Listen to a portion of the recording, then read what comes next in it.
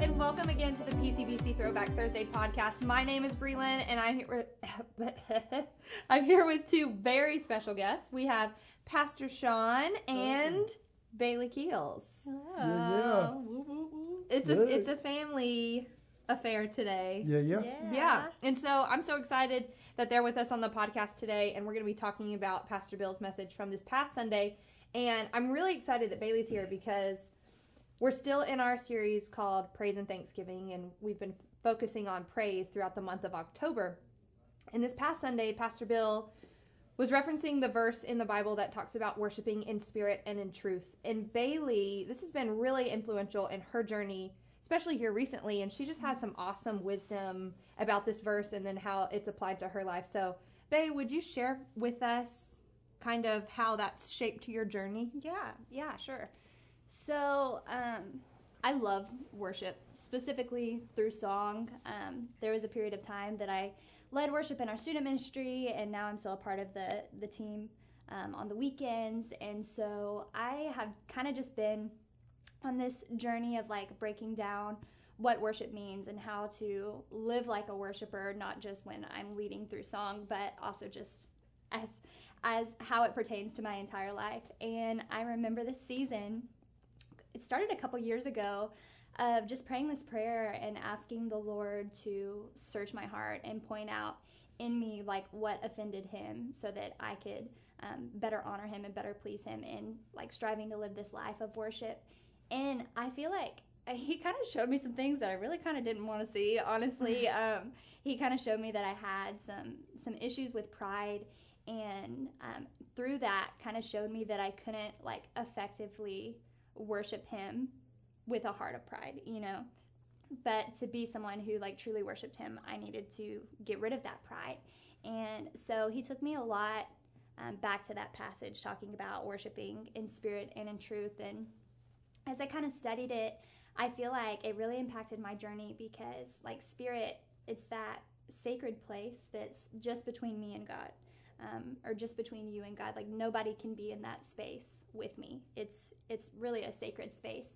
And truth is kind of twofold, I feel like. One is worshiping Jesus as the truth, for he is the truth, you know, like big T. We live in a world where there are so many like truths here and there, but really truth is Jesus, and Jesus Amen. is truth. And so that's really important to know as we move forward talking about worship. It's just understanding who he is and what that means to us. But I feel like there's like another way to look at that also, is like truth as in transparency, about being honest about the condition of my heart before him. And if I'm not honest before him, then I can never grow in seeing who he is and growing in worship and getting rid of those things that don't honor him, because to deal with it and to offer it to him, you have to be honest about what's really there. Yeah. And so I feel like that is why that passage has been such a huge part of my journey. And there's this verse in Psalm that I love, and the reference is escaping me right now, but it just says, the sacrifice you desire is a broken spirit. You will not reject a broken and repentant heart, O God. And I really love that verse because it was written in the time of the Old Covenant, where like offering burnt offerings and sacrifices were like a huge part of worship. And it's just that picture to me that's like what's so important to God is our honesty before him. And so, yeah, I mean, that to me is why it's been such a big part of my journey, is just that reminder. I love that. That is so beautiful. Thank you for sharing. Good stuff. Thanks. Pastor Sean, what's one thing or some things that stood out to you from Sunday? He gave 3 points. Pastor Bill did. Yeah. Worship is designed by God, it's defined by God, and worship is all about God. I want to center in for a moment on the worship is all about God. And really in Bailey's testimony now, we hear that, right? She recognized that it was not about her. Yeah. That it was about God. And when she became transparent before the Lord, he helped her overcome even herself and to be a more faithful and obedient worshiper, which is what he desires. He desires to be the center of our life and to be on the throne of our life, to be the object of all that we are and who we are. So in that, since Sunday, I've been thinking through what it really looks like for life to be all about God. And I was thinking that our life is challenged. You know, one of the things that we share in common is people deal with the trials of life. We are all either going through a trial, or we have all been through a trial, and very likely we will all go through a trial. So we're in one or a few of those places, as in we've been through trials, maybe we're going through it, and we definitely will go through it. And we're to approach them as we go through life as a worshiper, not a complainer. You know, woe is me, this happened. Woe is me, I don't understand it. Why? Instead, I think we need to begin to ask the question, how can I honor God through this trial? Because James says in James 1, consider it pure joy, brothers, or God's people, men, women, boys, and girls, when you face trials of many kinds. James didn't say, consider it pure joy if you face trials.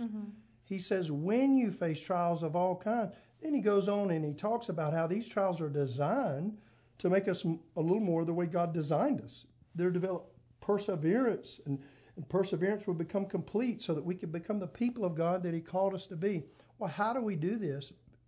Well, to do this, we need to face trials that come on a regular basis, consistent basis, many times on a daily basis at different levels, the way Jehoshaphat led the people of God to in 2 Chronicles 20. So what I would call this, just the title of our time for the next few minutes, is Worshiping Through the Warfare. You know, the series before this, Pastor Bill talked about Ephesians 6 and putting on the full armor of God. And he reminded us that life is a battleground. The devil has waged war on us. John 10:10, he seeks to steal, kill, and destroy. He wants to steal our joy. He wants to rob us of our passion and our purpose in life to live for the Lord.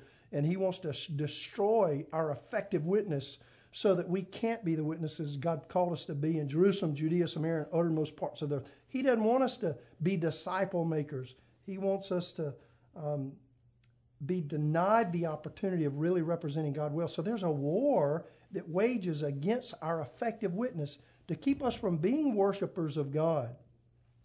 And as we go through this, we would do well to learn from Jehoshaphat. Let me share a couple of verses as we kind of get an overview of what's going on in 2 Chronicles chapter 20, starting in verse 1. It says the Moabites, Ammonites, and some of the Meunites, all the Ike cousins got together. That's a little paraphrase there. All the Ike cousins got together and came to wage war against Jehoshaphat. Now, Jehoshaphat was leading God's people, specifically the people of Judah. In verse 2, it says, some people came and told Jehoshaphat, a vast army, remember we're talking about a spiritual war that even we're in today, says a vast army is coming against you from Edom, from the other side of the Dead Sea. It is already in Hazazon Tamar, that is in Gedi. Now notice what takes place in verse 3. Jehoshaphat, when he learns that the evil forces are coming against God's people, verse 3 says, alarmed, Jehoshaphat resolved to inquire of the Lord and proclaimed a fast for all people of Judah. That's verse 3, 2 Chronicles chapter 20, verse 3. If we want to be worshipers, even in the war of life, because Satan is our greatest enemy, and Peter tells us that he prowls around like a lion, seeking for one to devour. And Pastor Bill reminded us this past Sunday that he's not some ugly, pitchfork, red, pointy-eared, fang-looking demonic monster. He comes as an angel of light, as a disguise to the people of God, trying to make it look really good so that we would be, because we're too smart to go for something that ugly, so that we wouldn't be pulled away. Well, how can we not be pulled away? We must do what Jehoshaphat did. Notice what it said when he was alarmed that the warfare, that the battle was on. It says, he inquired of the Lord, and he proclaimed a fast for all of Judah. His first response is often our last resort. We often, the church today, we often choose prayer like we choose a spare tire. We use it if we have a flat. But notice the first thing that he did, not his last resort, was he inquired of the Lord. He went to the Lord in prayer. And what was the temperature of his prayer? Let me go on in verse 4. He said, the people of Judah came together to seek the Lord for their help. Indeed, they came from everywhere in the town of Judah to seek him. To put that in our contemporary context, that would mean when we have a prayer meeting, the church would show up, not 5 or 6 people that typically do when we have prayer meeting on Sunday night, or when we have a Sunday night prayer meeting and we might have 120 people. No, the church would show up. The 700 that show up on Sunday morning would show up to pray because we believe God honors prayer and we believe God needs to be on the throne of our life. There's a lesson for us to learn there. And I'm saying us, that's me. When I do this, there are a few more fingers pointing back at me. That is a lesson we need to learn. And that is that we would seek God in prayer personally, but also corporately. And corporately means the body, not just a few in the body, but the body would come out and would pray. On Wednesday nights, it wouldn't just be 100 people sitting around praying. No, it would be the church would come out and would pray. Now, what did this prayer lead to? If we continue in, they get a message from the Lord. Listen, King Jehoshaphat and all who live in Judah and Jerusalem, this is what the Lord says to you. So I believe the Lord would say to us, do not be afraid or discouraged because of this vast army. For us, he would say, because of the battle that you're going through now, the trial, the temptation, the challenge, what you don't understand, what seems to be bigger than life itself. Do not be afraid or discouraged. Listen to this part, last part of verse 15. For the battle is not yours, but God's. Let's go back to the third thing Pastor Bill taught us this Sunday. Worship is all about God. Well, if the battle that we face in life, God's got it taken care of, for the battle is not ours than God, why would we not put God on the throne of our life and let him handle the battle? Why would we take it ourselves? So we need to begin our day the same way Jehoshaphat faced his day of battle and inquire of the Lord. And maybe even as they did, and declare a fast so that we would deny ourselves some of these physical things that would capture our attention and wholly devote all that we have to the Lord so that we might hear from him. And as we hear from him, let's continue to listen to what he might say to us in verse 17. You will not have to fight this battle. What? You will not have to fight this battle. This is a war that's going on. Literally a physical, but it was a spiritual. But it showed itself in a physical manifestation in 2 Chronicles 20. But the Lord says, you won't have to fight. And so he says it to you and to me. It's a fight we don't have to take up. We just have to rest in the power of the one who can save us and sustain us. Now listen to this. You will not have to fight the battle. Take up your positions, stand firm, and see the deliverance the Lord your God. Now, and in a second, we're going to see what it means by take up the positions and stand firm. And that's going to tie this knot beautifully with what Pastor Bill's been talking about.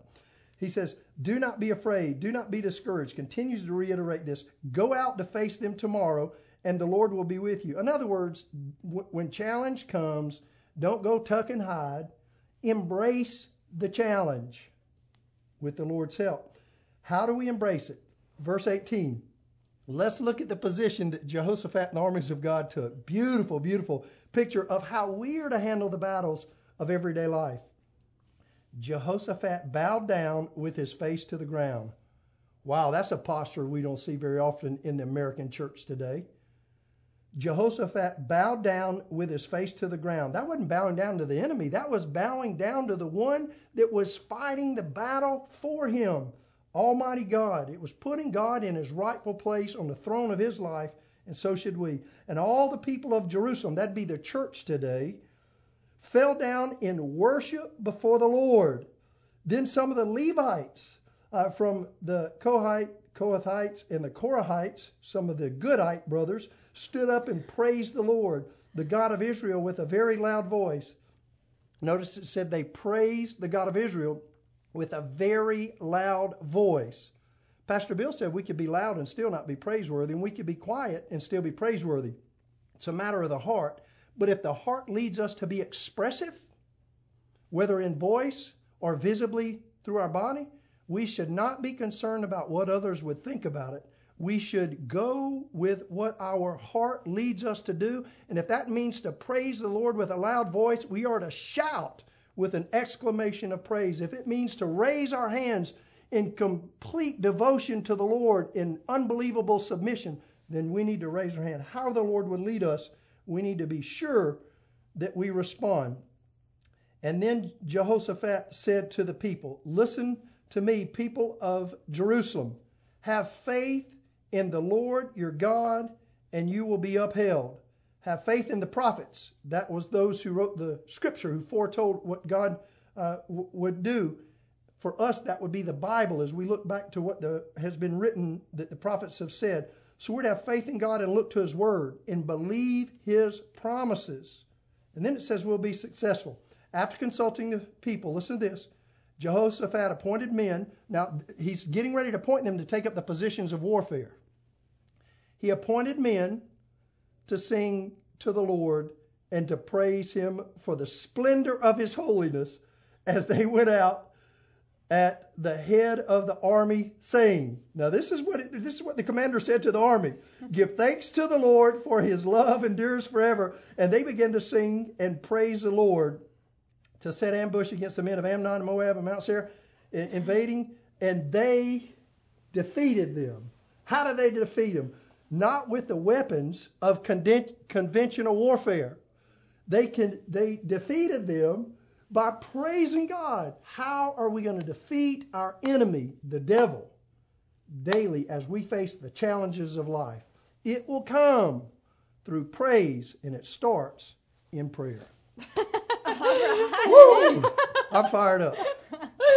I don't know how you could not be fired up after that.